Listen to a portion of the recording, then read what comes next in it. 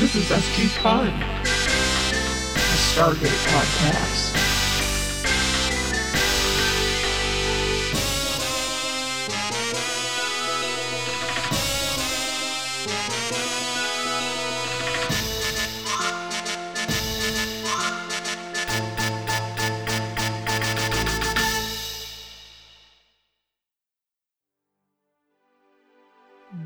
All right, we got it. All right, let's get in on this. This is a great episode. This is You're right. We could stare at a wall all day, just stupefied by Trump supporters, or we could move on. Yeah. Hey, welcome, cats. This is welcome to the Vertical Watering Hole. We're here. Yeah, we're here at Stargate SG Fun, a comfort podcast. My name is Sarah, and I have never seen the movie that this show is based on, Stargate SG-1, but I vaguely remember watching the show a lot, but remember very little about it. Yeah, and I'm Tori, and always a big fan of the movie, but had never seen the show for some reason. So Sarah and I decided to comfort binge watch this during the pandemic, and the podcast it was the eventual result of that decision. Mm-hmm. So we're going to do it. We are going to watch it. Feel free to watch it with us. Feel free to just not watch it, but listen along with us. And we'll let you know if we're comforted or not. Hopefully you'll feel comforted by the end. Mm-hmm. Mm-hmm. Exactly. Even if it's by our discomfort. I don't know what I'm talking. What am I? Oh, yeah. Sarah's flashing back to our old podcast. Yeah. Our other comfort podcast. Yes. The one that's about my anxiety. Sorry. So for today, we are doing season 1, episode 13, entitled Hathor.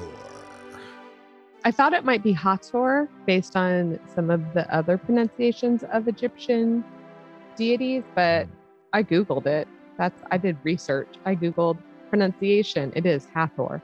Okay. All right. That's what Google says. So like Egyptians back in the day were just like Hathor. Yeah. Hathor. Some of them had flat A's. So Hathor. Going to the temple to worship Hathor. Yeah. We got to give her flowers, and we're going to get inebriated tonight, so we want a blessing. Yeah, and I'm gonna get down. Oh yeah. Bound chicka bound. This episode is directed by Brad Turner. We've previously in the season he did Thor's Hammer episode. Oh, he's really into the gods ones. Yeah. He's definitely one of the more mythos building directors, which I appreciate. Oh shit! What is that? What's that sound? Oh no! Oh fuck me! You know what that is? No, I'm not ready. I feel so tense. And it seems so artificial. Look, this is happening. We got 24 seconds. You have 24 seconds to summarize this episode before the entire Zoom mountain falls to the ground. Oh my God. Everyone listening, your lives are all in my fucking hands. Okay. All right. And go. They uncover, oh my God, I wasn't ready, but Daniel Jackson ruins the day again, and Sam Carter saves the day again. And they really tried to be like, this one's for the ladies. And I'm so sorry, this is a bad summary. They don't quite win. I'm going to say we did not survive that. Podcast is over. We're all dead. We're all dead. Tori and I are only able to speak to you because we got into Hathor's sarcophagus and it healed us and brought us back to life. Yeah, that's right. Well, let's tell the viewers about Hathor. They're dying to know. They've never seen the show, and if they have, they're probably not listening. Also, well, the good thing that's true. The good thing though about my summation, is that I haven't spoiled the rest of the episode by giving anyone the plot. That's true. The audience, the listeners are like, oh yeah, Daniel, fucks up again. Okay, sure. Let's see how he does. Let's get into Yeah. the specifics of his fuck ups. I had watched this episode a couple months ago when I was binging, and then I was like, I don't want to do this but anymore. So I quit binging, but I just watched it 2.5 times today. And it was the second time I was like, wait, if Daniel hadn't done one dumb thing, this would have all been fine. Oh, I know what you're talking about. Yeah. Yeah, we'll get there. So we're in Mexico at a pyramid. Talking shit about the Mexican government. Oh yeah. The like the 3 American archaeologists. Yeah. They roll into like this new part of the pyramid that the Mexican government kept them away from, and that's probably a stab at like the then current state of affairs in like Egypt, which like I remember that was like a thing. It's still a thing. Well, yeah, because those are really, my aunt has had access to do some tours of some of those sites, take people on spiritual tours. And like, those are some fragile, crumbly places. Right. And it's a bit criminal if you think about it, that well-to-do Americans get to go tour those sites that Egyptians don't. Right. Oh, right. No, exactly. So I think that's fuck this show for taking a stab at. Yeah. Besides, look what these jackasses unleash. Well, yeah. Well, so they're really bad at their job. Sorry, Tori. They're really bad at their job because they discover this sarcophagus and they're like, holy moly, these are Egyptian hieroglyphics and it is hella dusty in there. And they're brushing it off with their paintbrushes. They do name drop Daniel. He's like, Daniel Jackson had a theory and was laughed out of the community, which is, true. And then they're like, well, maybe he had something going on. And then one of them with his bare hands at a brand new site, I think what they would have done is all gotten out of there. They would have gotten all their equipment that they need, like to put pins everywhere. They would have left it as undisturbed as possible. And they would have scientifically gone about brushing it off painstakingly, inch by inch. But instead, that guy just finds a big red turny thing and it's like, what happens if I open this? Yeah. As you do. Yeah, and, as you do if you've got a PhD in archaeology. Yeah, so he turns it and the sarcophagus opens. A beautiful woman emerges from beautiful Irish woman, perhaps Viking in heritage, emerges in a Princess Leia costume. She's looking good for however long she was in there. And she immediately asks where Ra is in the bass heavy Goa'uld voice and is like, where's Ra? You are not Goa'uld. And then they're like, what? Like the last thing these humans ever feel or think is, what? What's that? And then she obliterates them. Yeah, she has one of the hand missile thingies, and and that's the end of them. And then we cut straight to the base, where the sarcophagus is now magically sitting right next to the gate, and Daniel's like, they, the rest of the team, they died very cruelly, I think is how he puts it. But the rest brutally, and then he's like, the rest of the team, they knew my name. And so they found me and sent this huge thing. Okay.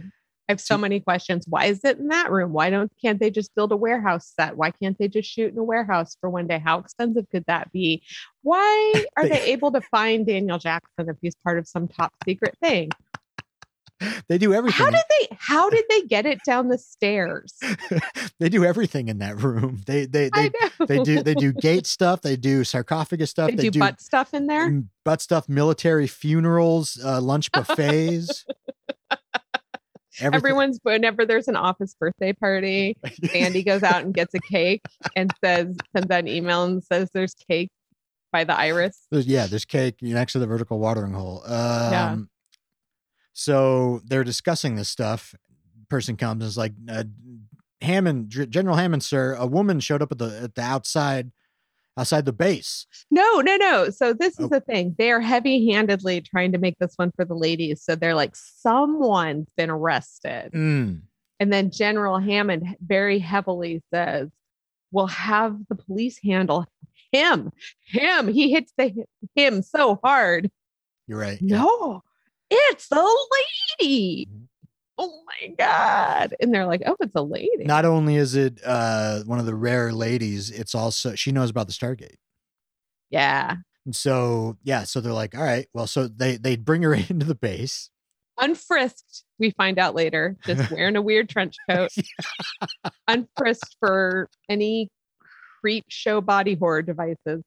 Yeah. And Hammond, Daniel, and O'Neill, they go visit her in the room, the cell, which looks no different than Teal'c's room.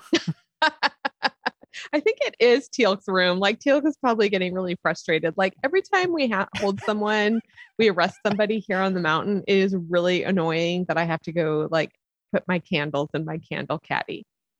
Yeah. I'd like to be able to leave my candles the out. broom closet. I don't think it's too much to ask.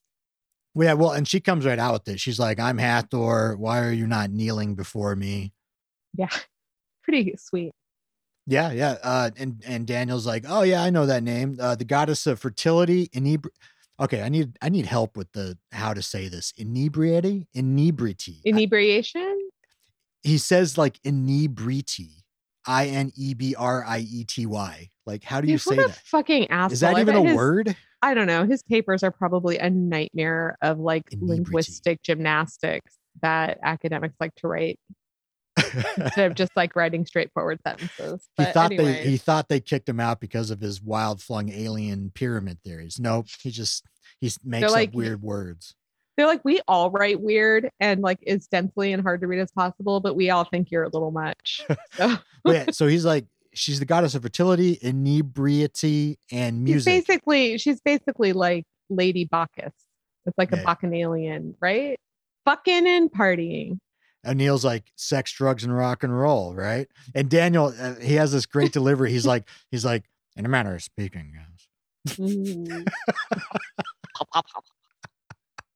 And then, okay. So now we come to the decision that affects this entire episode. What is that? Must I be bound in this manner or whatever the hell she says? Because she's handcuffed, because she's bitch under arrest. And then Daniel is like, they make a big show, and I think this is again about the heavy-handed, this one's for the ladies, is that we're showing how men don't take women seriously, even as criminals or dangerous people. Okay. They're like, is this really necessary? I mean, she's so like the between the lines, is she so pretty and little, like, and white? And so like, why don't we uncuff her, even though she sounds like a crazy lady that could be like, although to be fair, I will say like the majority of mentally ill people aren't dangerous. I feel like this one seems dangerous. It's the coat. It's all about the coat. Yeah. And so because of Daniel, they uncuff her.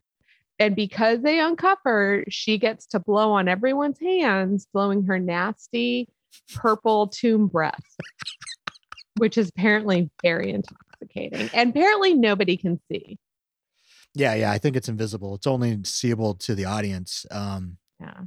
Yeah. Because Daniel goes over, does this thing, and she's like, your efforts will not go unrewarded. And it looks like she's gonna kiss his hand, but she doesn't. She just like brings it up. Like, did they not think that was also weird? Like, come on, guys.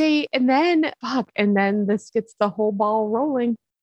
Because now Daniel's under her spell and convinces General Daddy to get his hand kissed as well. This is so fucking stupid. This is so dumb. She's like, may I kiss your hand to give you fertility blessings? And he's like, fuck no. I'm going to leave now. No, I don't like, you're not touching me. I don't know where you've been, and I don't want fertility. I am old. Yeah. and then who changes his mind? Daniel, because he's like, it might help me to play into her delusions. Right, but he says it like right in front of her, and you can't like call a delusional person delusional and then say you're gonna play into their delusions. Yeah, because they don't trust you. They just heard you call them delusional.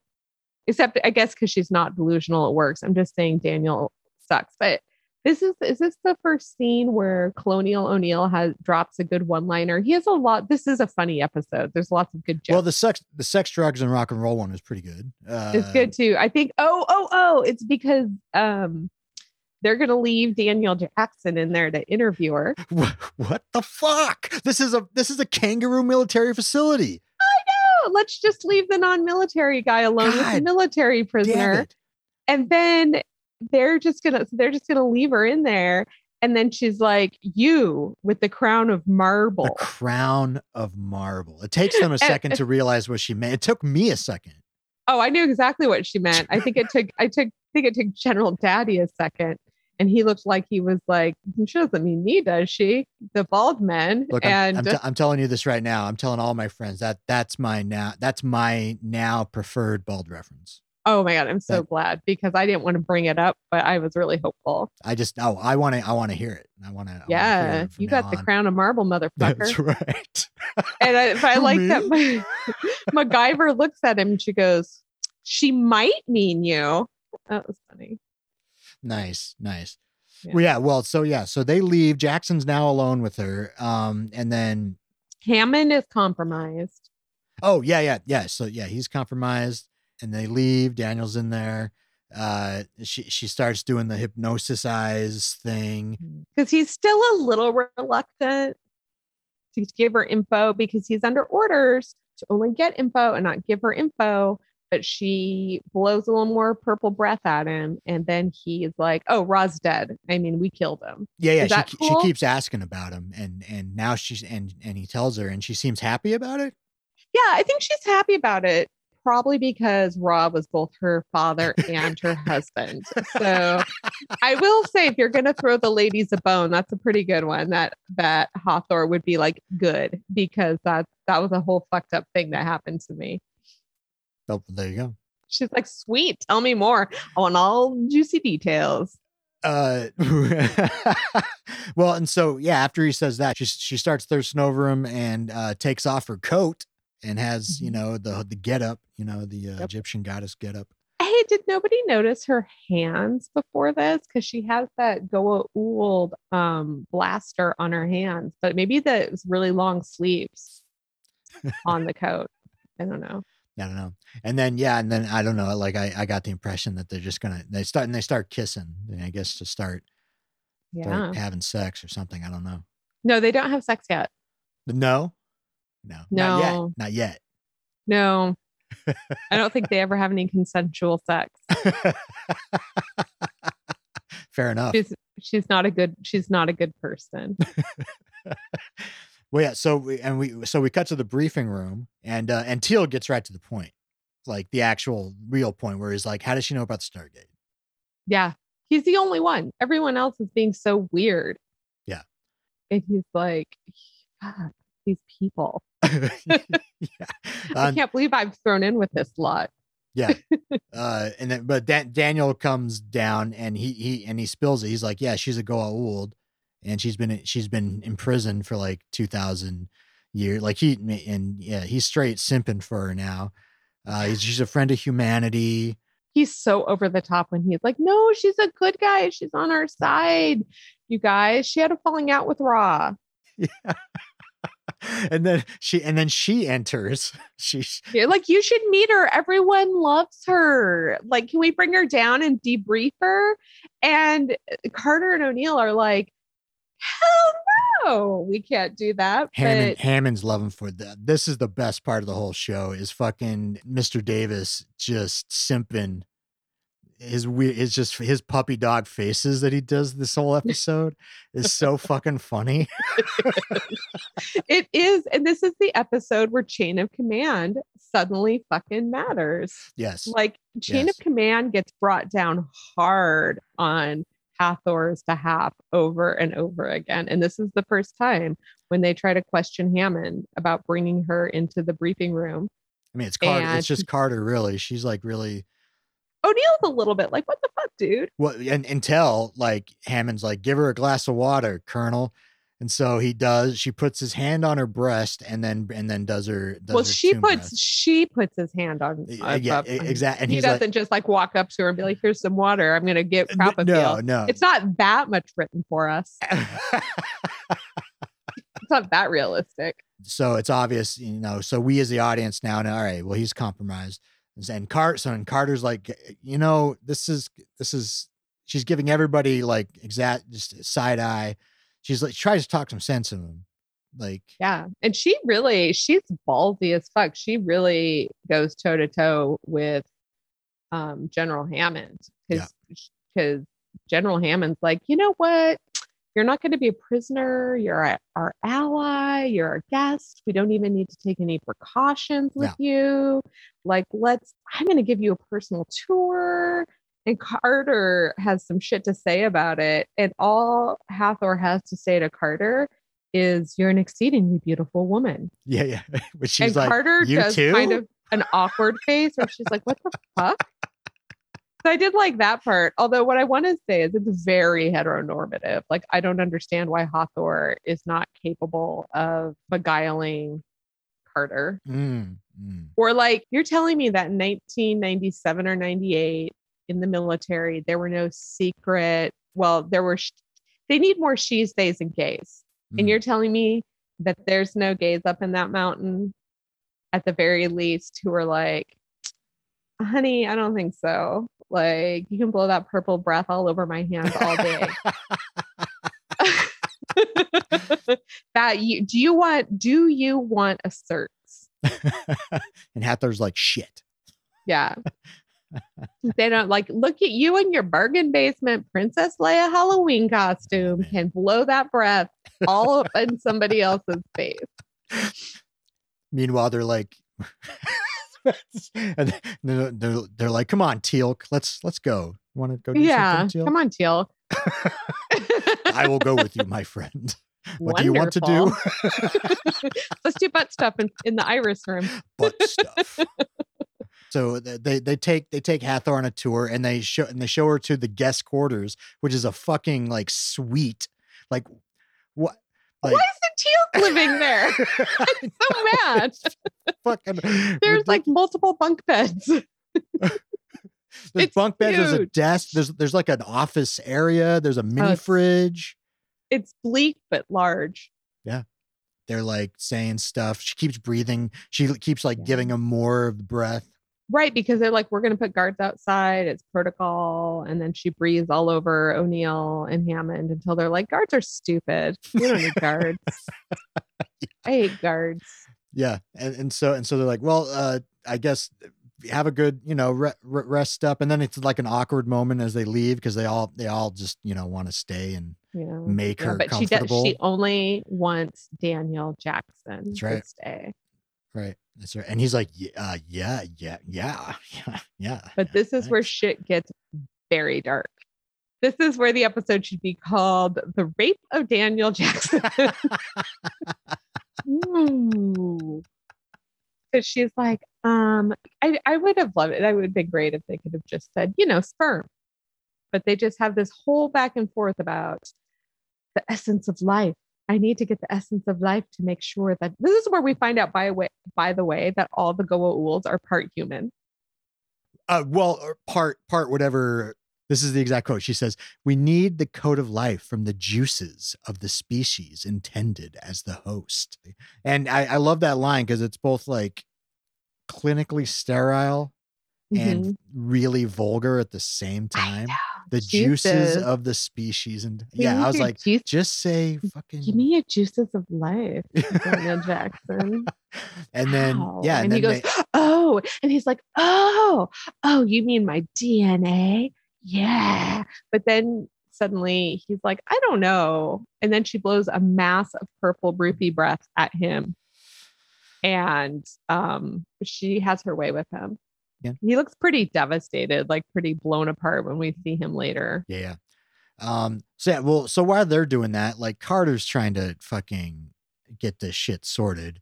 She's on the net. She's on the net. I'm doing some research on the net. Yeah. And she's talking to Dr. Fraser and she's like, the men are all acting the fool right now, right? And Dr. Fritz is like, oh my God, thank you. Yeah. It's like they're, oh man, thank you. I totally noticed. What the hell? So, okay. Well, yeah. And so she's researching on the net, and which is nice. We get a couple of shots of the computer screen, which is just straight up like, 97 Netscape Navigator. What I love, it's fucking great. is it takes her like 5 seconds to find the pertinent research because she's like, I'm researching on the net. This is really Dr. Jackson's area, but I'm having to do it. Anyway, I found exactly what we need. Yeah, that would not have been that easy in 97. Yeah, she immediately found, even though Daniel Jackson was the only person to have studied, like, as he put it, cross-pollination of ancient cultures, Yeah. she finds on the web immediately someone who's done and Someone someone else who's done a ton of research and even included nice graphics for 97 on their website, or maybe their MySpace page about how that predates MySpace. Anyway, about how it's one goddess, whether it's Aphrodite or a different one, Tar. Yeah. Like, yeah, no, she gets all she needs to know, that, and they learn that, you know, she was the goddess of all those stuff that Daniel talked about. She had magical powers over men. They would become drunken around her. Drunk with her presence. And Dr. Frasier goes, well, that's how I would describe it with our boys. Yeah, I know. It's so fucking weird. Oh, it's so cringy. I don't even know how to describe it other than to be like, cringe. I cringed hard all the time she said it. And then she intuits and concludes exactly what's going on with the pheromone breath. Like she figures it out. Which is because Sam Carter's like, is it some kind of technology, like a Goa'uld technology that we don't know? And then Dr. Frasier does that thing people do when they pronounce words differently than you do, and she goes, the Goa'uld. No, she doesn't really, but I wish she did. Say the Goa'uld technology is probably a mix of pheromones and some sort of airborne vapors. Oh, and she also drops sodium, like a bit of sodium pentothal in there. Yes. Yes. Yes. I wish she had just said that. I wish she had just said they got the vapors. That would have been perfect in 1997. A little late, but people would have gotten it. Got the vapors. Frasier's like, well, what should we do? And Carter's like, we neutralize her. Oh, I love that part. Oh my God. I really did love that part. Neutralize that woman. She's like, neutralize her, idiot. Let's go kill that bitch. Yeah. And I really did like that. No, they didn't press hard on the trope of like the catty fight. I think that's even why they had Hathor be like, you're very pretty. And Carter go, you also are very pretty. No need for us to fight then. We're both so pretty. Because they could have gone that route easily. They're like, oh, Carter's jealous, you know, but they didn't. So I don't know, points awarded? I don't know. All right. Well, yeah. So Carter wastes no time, and she's not fucking around. Like we cut to her like grabbing several like M16s out of the gun closet. Mm-hmm. She finds the 3 other women who work there. Yeah, who we haven't seen before.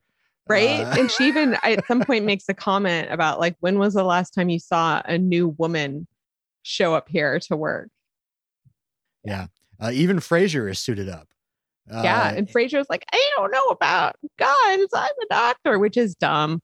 Well, she's like, it's been a while. It's been a couple years. That's not how that works. Oh, no. No, my dad was a physician's assistant in the Army. That's not how that works. You don't not have to qualify on your weapons training just because you're in the medical field. Well, yeah. Well, and so, yeah, they're getting ready. Carter's like, oh, and remember, everyone, be careful not to hurt any of our men. They're all pretty loopy. I'd have been like, now's my chance. I sure hate Kyle. Kyle always talks down to me. Fucking Kyle. Kyle always takes my ideas in the meetings and pretends they're his, even though I just said them out loud myself. Well, yeah, so they're about to head off, and then Teal'c rolls in, and they all fucking train their guns on him immediately. Pretty sweet. Yeah, and they're like, you know, Teal'c, you know, you're a dude, so we can't be trusting you. And yes, and actually, I wanted to talk because at the beginning, earlier in the briefing room, right, like she does her little magic on Teal'c. Yeah, we see it, and in my mind, I'm like, all right, look, he's got like he doesn't he's got a great immune system. He can't be hypnotized. Like he's probably immune to this, and that's gonna come up. And yeah, apparently he is immune to her charms, so to speak. Here's what I wonder: is she clocked him as Jaffa? I like the way she said it, Jaffa. Yeah. Mm-hmm. And then she still tried to pull that shit on him, but she should know that it wasn't going to work because he was somebody else. He was Apophysis Jaffa. Yeah, I guess she should have known. Yeah, she should have known. And then she would have tried to get rid of him immediately or something like that. Yeah, she should have had him locked up. Oh, you know what we skipped over? I just want to give a quick, all of the times that Sam Carter raised really reasonable objections to what they were doing. And one time General Daddy actually yelled at her for being rude. He actually said, Captain Carter, don't be rude. Oh, yeah. Right. Anyways. Well, so Teal'c's like, look, she's the mother of all the Goa'uld. She's going to make this base like her new nest. So I can't let that happen. I want to help. Right. Which is great. If we didn't have Teal'c, we wouldn't know what was going on. Exactly. Yeah, exactly. I mean, they wouldn't, we would. We know as the audience, but Sam and her posse wouldn't know. Right. So they give him a gun, which I think is the first time he's used a gun and not a spear. Yeah, what the fuck? Where's his lightning stick? Yeah, so they head out.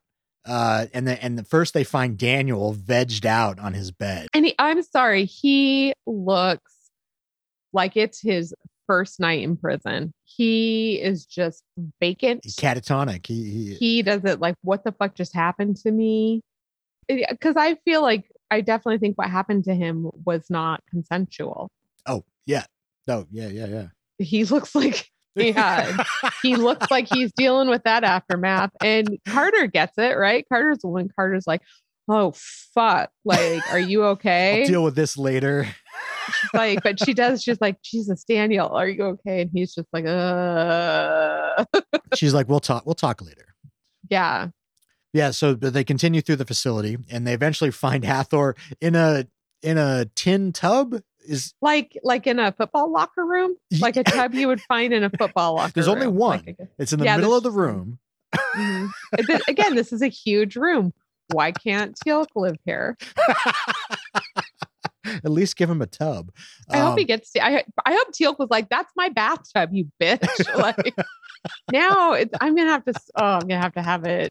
Just because it's boiling or something. I didn't know the larva needed to be so hot. It's like steam. It's like a steam room in there. Well, yeah. We can hear some chitterings of some baby. We don't see him yet, but yeah, we pretty much know what's going on. She's done something with Daniel and gotten his DNA, and she's just sitting there. Her hatching tank. Yeah. And so, yeah, the women come in and they're ready to rock. And then I wrote down Hathor brings all the boys to the yard.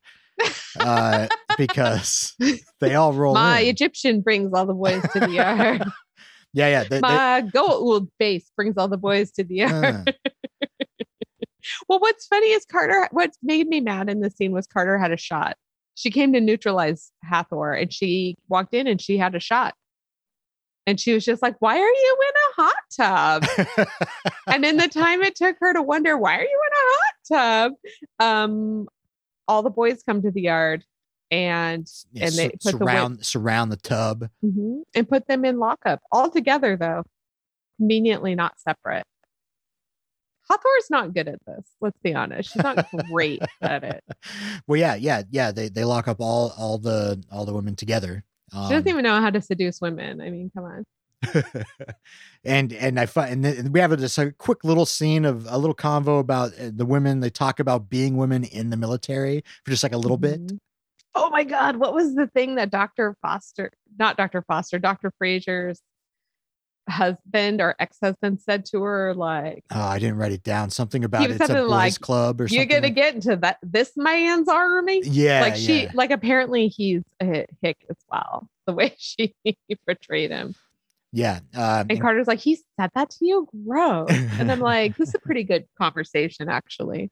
Yeah. Well, and Carter says something about like, I never know if I can fit into the boys club. I always feel like I'm going to be the girl or something like that. Yeah. Mhm. And I mean, because as we've seen on previous missions, this is the case. Well, yeah. I mean, the entire contingent of women soldiers are in this room and it's barely filled. Yeah, there's like 4 or 5 of them. Yeah. Anyway, this is where Dr. Fraser comes up with the notion that Hathor is making the men libidinous. Libidinous. And Carter's like, yuck. Yuck.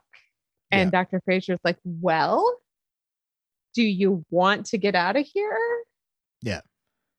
And then the scene gets pretty gross because there's 2 airmen guarding them and they lure them in by saying, I mean, it looks like the start of a porn video. And like even Carter says, like, why do I feel like I'm in a women behind bars video? Yes. Yeah. And which I liked that comment. And then Dr. Fraser is like, the one airman's like, what do you have in mind? And she's like, whatever you want. And she actually locks lips with him. Oh, okay. Look, this is my favorite part of the episode. All right. Because she's like, there are 5 women in here very alone. And he's like, but yeah, so they open the door. There's just 2 guards and one goes to Fraser, one goes to Carter. And then just Fraser just goes right in and just starts making out with the dude for just a little bit. Just a little bit. But Samantha beats the shit out of hers when he gets within a foot of her. Like she like to elbow to the fucking face. She clocks that guy. It was amazing. She's like, I'm not going to kiss you first. And then she beats the shit out of the one that's on Fraser. Fraser, I feel like Fraser was like, oh, shucks. No. I thought we were going to play this out a little bit. No. She was getting a little sugar. I mentioned before knocking them unconscious. She was like, because I mean, he was cute. And she's like, I mentioned my ex-husband, right? Yeah. She's like, it's been a while. Whatever. I spent a lot of time in this mountain. So good. So funny. And like one of the women is like, one of the other women is like taking off her uniform jacket. So she's just wearing. Yeah. I was like, are they going to start undressing? Like what? They do. She really helps sell it. I feel like she gets a supporting role award. So they're free again. They go in free towel. Yeah, and they're like, we got to go. Meanwhile, while this is happening, O'Neill is now in Hathor's. The worst thing. The second worst thing to happen to men in this episode. Yeah. So they're there, and she's all over him. And he's like, ugh. and then she hugs him, and she has like a little glowing button on her dress at her abdomen. Okay. Can I tell you at this moment when she's like, I love you and you're going to be rewarded and come here. I was like, because when she had having sex with Daniel, she was saying how pleasurable she finds human sex. Yeah. And then when I didn't realize what was happening at first. I was like, oh my God, is this how she thinks humans have sex? Well, yeah. I was like, it is less messy. So anyway, just a strong hug. Yeah, a strong hug with belly a glowing rub. orb in the middle. But yeah, she hugs him, and it glows, and he seems to be in pain or something, and he seems really weak and depleted. So yeah, he pulls away, and she's like, "You'll be my first Jaffa," and he looks down, and he's got the cross cut on his belly, which. Huge body horror, and the worst person to give it to, right? The person who's always like gross. It's pretty horrible. It's a huge assault. It's a huge violation, right? Well, yeah. Okay. So we cut back to Carter and Teal'c, and they get back to the tub room, which is now full of like very small Goa'uld crustaceans. Like really full. Like I felt like there were some in there before, but now it is like teeming with them. Like where'd all the water go? Yeah. They're just like writhing around each other. I did have the thought. I was like, oh great, once this episode's over, they're finally they have like a boatloads to research. They've been looking for this for a bit. And I'm like, that's good thinking, but short-lived, as we'll find out. But they are also Daniel Jackson's babies, so Well, O'Neill's on the floor unconscious in the tub room. yeah.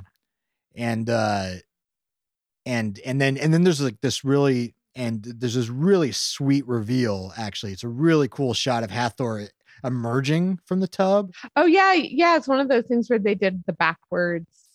They had her because she emerges from the tub, but she's dry. So it's one of those backward shots where they filmed it in reverse. Yeah. And so you see her hair first, like her hair comes up and then she pops out. No, yeah, it's really sweet. And she's had a costume change underwater because now she's wearing like a gold gladiator skirt. It's much cuter. There we go. But yeah, she grabs O'Neill and puts him into the tub, and she's like, a baby's the strongest one's going to get in there, so just hang tight. Yeah, so just enjoy. I'm gonna impregnate you now with the strong. It's basically like you are an egg in a fallopian tube waiting to go into the womb, and the strongest one of these little Daniels and my sperm is going to find its way into your abdomen. It's so gross. Yeah. Well, and Carter and Teal'c are just sitting there watching, like they're not stopping it at all. They're just like watching this happen. I know I'm like, how quickly is it going to happen? Like, you got to get in there. Like, but what I thought was good, because I was just thinking of episodes where they've let Carter be and women be in danger and just been like, well, we should wait a second. So I was like, yeah, you guys should let this play out too. Yeah. Well, so Hathor leaves and that's when they go and grab O'Neill. They take him out of the tub. He's super weak. They lay him down and fucking Dr. Fraser is like, get out of the way. She is a tough Puts bitch. her hand right into his man womb. And I guess I'm like, oh man, did it already get in there? But like she's checking, and there's none. So he's good that regard. Yeah. But apparently just the act of hugging Hathor, now he has no immune system, apparently. Yeah, because now he's ready to be impregnated, I guess. Don't know how that works. Yeah, because who hugged Teal'c's kid in that episode? Nobody. He just already had that. Not even Teal'c. He didn't even hug his own kid. Yeah. Nope. So that, I guess, fine. We're fine. But then Teal'c has an idea. He's like, look, the sarcophagus is here. It's a healing. Yeah. Forgot to mention that, like, there's a bit of an exchange earlier where they talk about how the sarcophagus is the same one as in the movie. It's a very big deal actually in the movie. You'll see. Yeah. Someday. Yeah. So they roll over there to the sarcophagus and put O'Neill in there. So they take him in, but then I had another thought. I was like, well, sweet. Now they have the sarcophagus. Teal'c is saved. I know. I was thinking the same thing, but I was like, but of course they didn't even give us a chance. They deprived us of the scene of there even being a dilemma of whether or not it's worth him not having the embryo or whatever, because then he would not be quite as indestructible. Right. And so they deprived us of the debate of his internal, even in the team, and like how much agency does he have on Earth. All of that is really interesting stuff, and there's none of it because almost immediately she comes in and blows up her own sarcophagus, which is weird. Well, yeah, some men come in, they're shooting. They shoot Fraser, they shoot Teal'c, and then Hathor comes in and is and O'Neill emerges from the and she's like, "Don't shoot our first Jaffa." Yeah, but then she shoots.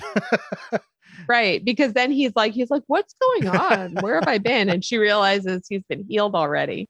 So she's like, "Oh, well, fuck you." So yeah, she obliterates it, and they get out just in time before it explodes. And then they go back in to see the charred remains.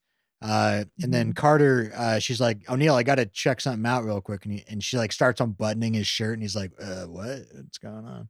Yeah. And then she goes, "Miraculous," and he goes, "Crunches." Yeah. I liked that. That was fun. I mean, and to be fair, he had okay abs. Not miraculous abs. I mean, pretty trim. Sure. I mean, he's like, what, 50 or something like that? 40 something. I don't know. Well, so we cut to Hathor and her boys, and Jackson's right there. He's gone. He's simping hardcore. It's over. I know, he's just like so goo eyed over her, and like at his disgusting offspring. Oh, we forgot about this other part too. Damn. The first part where the women are going around and have the guns, and there's this funny little just like Russian doll shot where like they're walking, a man comes and is like, "Don't move," and then from behind he gets hit in the head, and then Hammond does the exact same thing, and they frame it in the shot in the exact same way. He's like, and then Carter hits him over the head, and she's like, and she goes, "There goes my career." Yeah. I'm sorry, I stole that from you. Oh, say it. You say it. No, it's fine. And I was like, dum, it's from behind. You are such a goody two shoes. You're going to put in your report that it was you. Yeah. He couldn't have known. All right. Well, so anyway, Carter O'Neill, they get tranquilizer guns. Right. And what really sucks is she's like, well, there's nothing we can do because we can't shoot our own people. And O'Neill's like, well, yeah, idiot, we'll get tranquilizer guns. And she's like, well, I looked for them. Obviously, we don't have any. And he goes, well, at first, then he talks about excess spending in the U.S. military, which is sort of weird. And then he says, yeah, there's a whole mess of tranquilizer guns. We keep them in this other room. And she's like, would be great if someone had told me. And I'm like, it would be great if someone had told her, because she's on SG-1. Well, and then to completely miss the point, O'Neill responds, "Your American tax dollars at work." What the fuck does that mean? It was nonsensical. It's like, that's not her point. That was not the point that she was trying to make here, O'Neill. I would like to think that the writers of the show were being sophisticated enough to be like, he doesn't even understand what's happening still. But I think that it was just bad writing. But I interpret it as, like, he's still not understanding.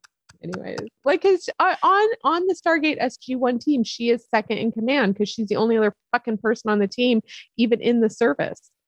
I mean, I'm starting to think the SG-1 is an arbitrary number. Really, it doesn't really signify any tier system. You know what I mean?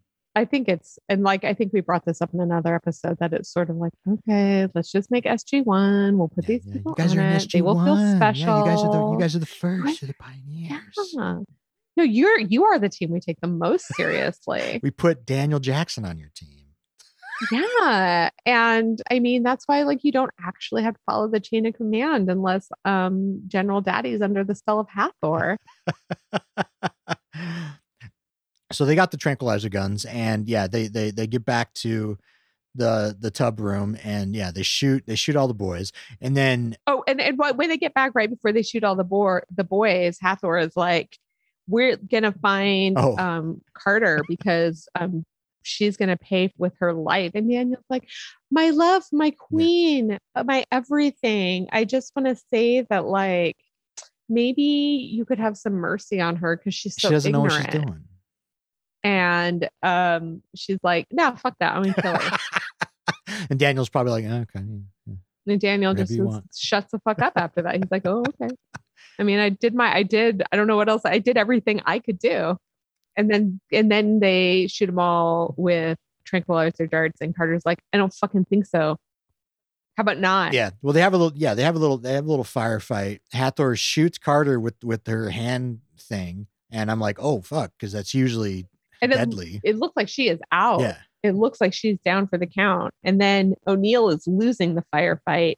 But then Carter is, one brassy bitch. And she, like, stands up with her handgun and she shoots Hathor right in the motherfucking head. Yeah, it looks like it's right in the head 3 times. Yeah. But she lives. I don't get it. Well, we'll get to that. Yeah. Well, But we can see her. We can see her in the background of this scene walking away. But they do set on fire somehow. This sets on fire all the babies. Well, yeah. See, Hathor goes. She gets shot in the fucking head. Goes under the water. The water catches on fire, and all the babies are dying. Jackson's pissed. And Daniel's like,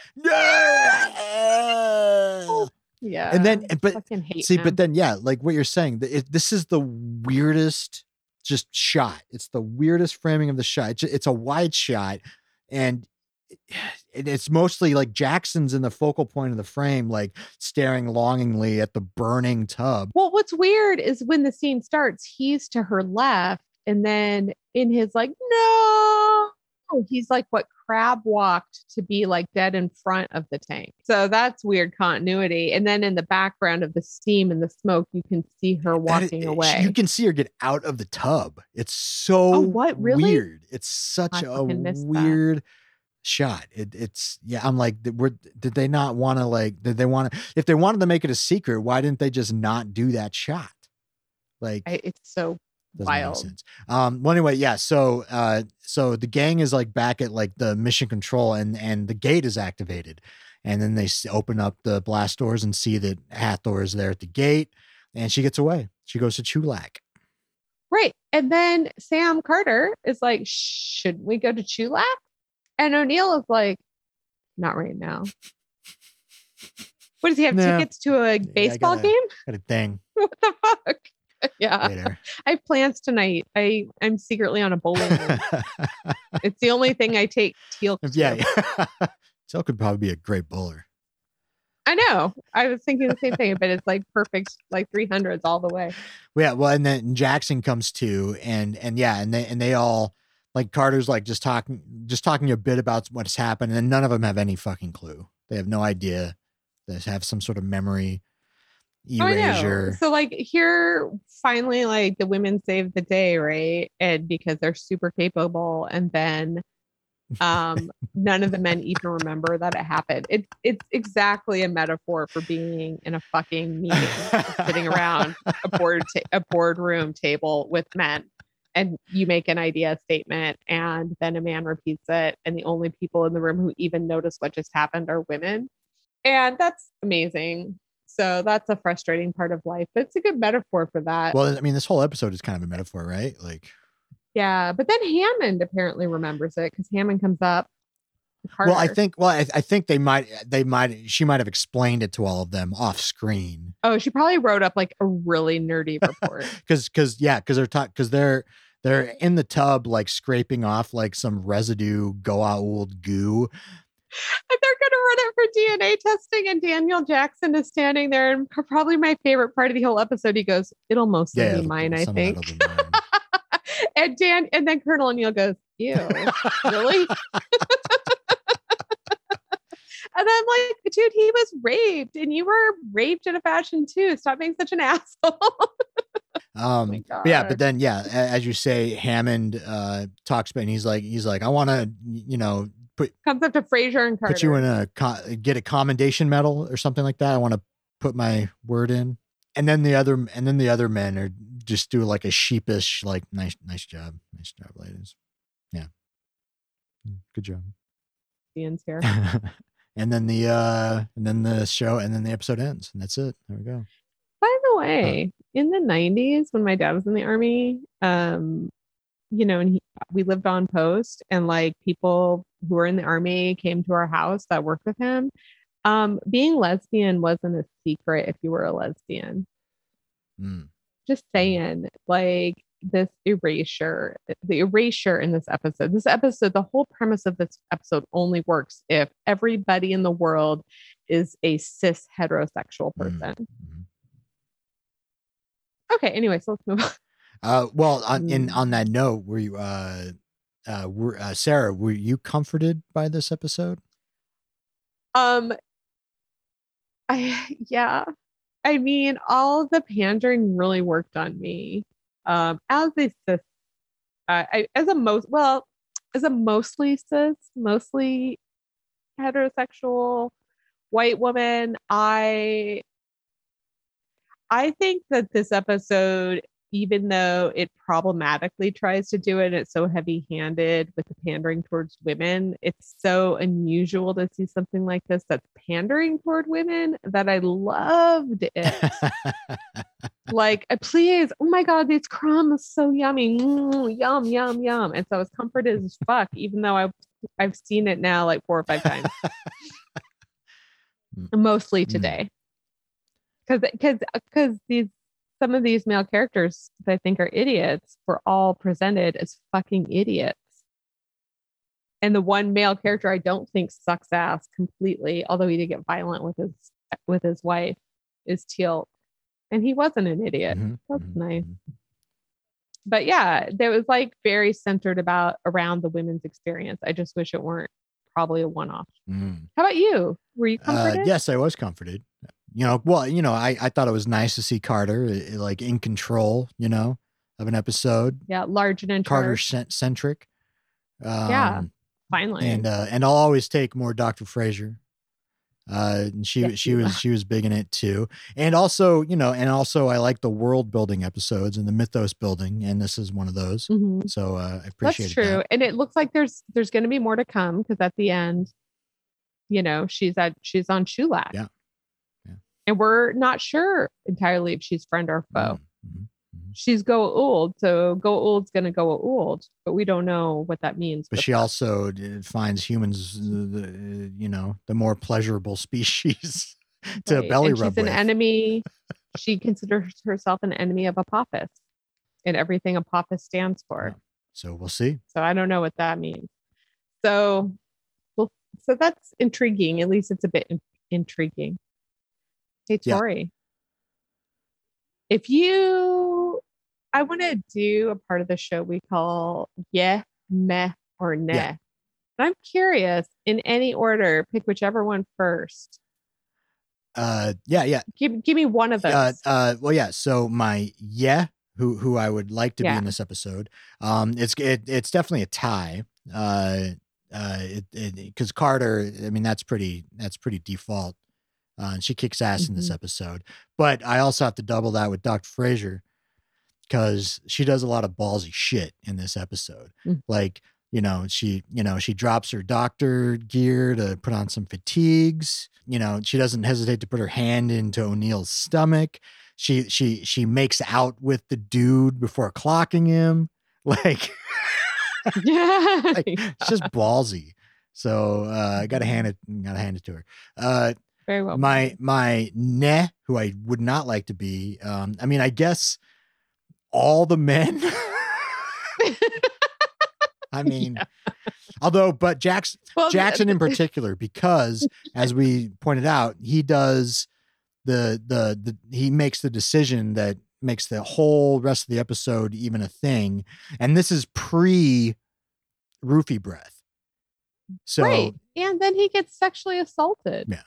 Oh, I mean, I will tell you, I'm going to move the other direction. My nay is also Daniel Jackson, for those, mostly because I think he gets raped, but yeah, also because this is all his fault. And then now it sounds like I'm blaming him for his own rape, but I don't mean to.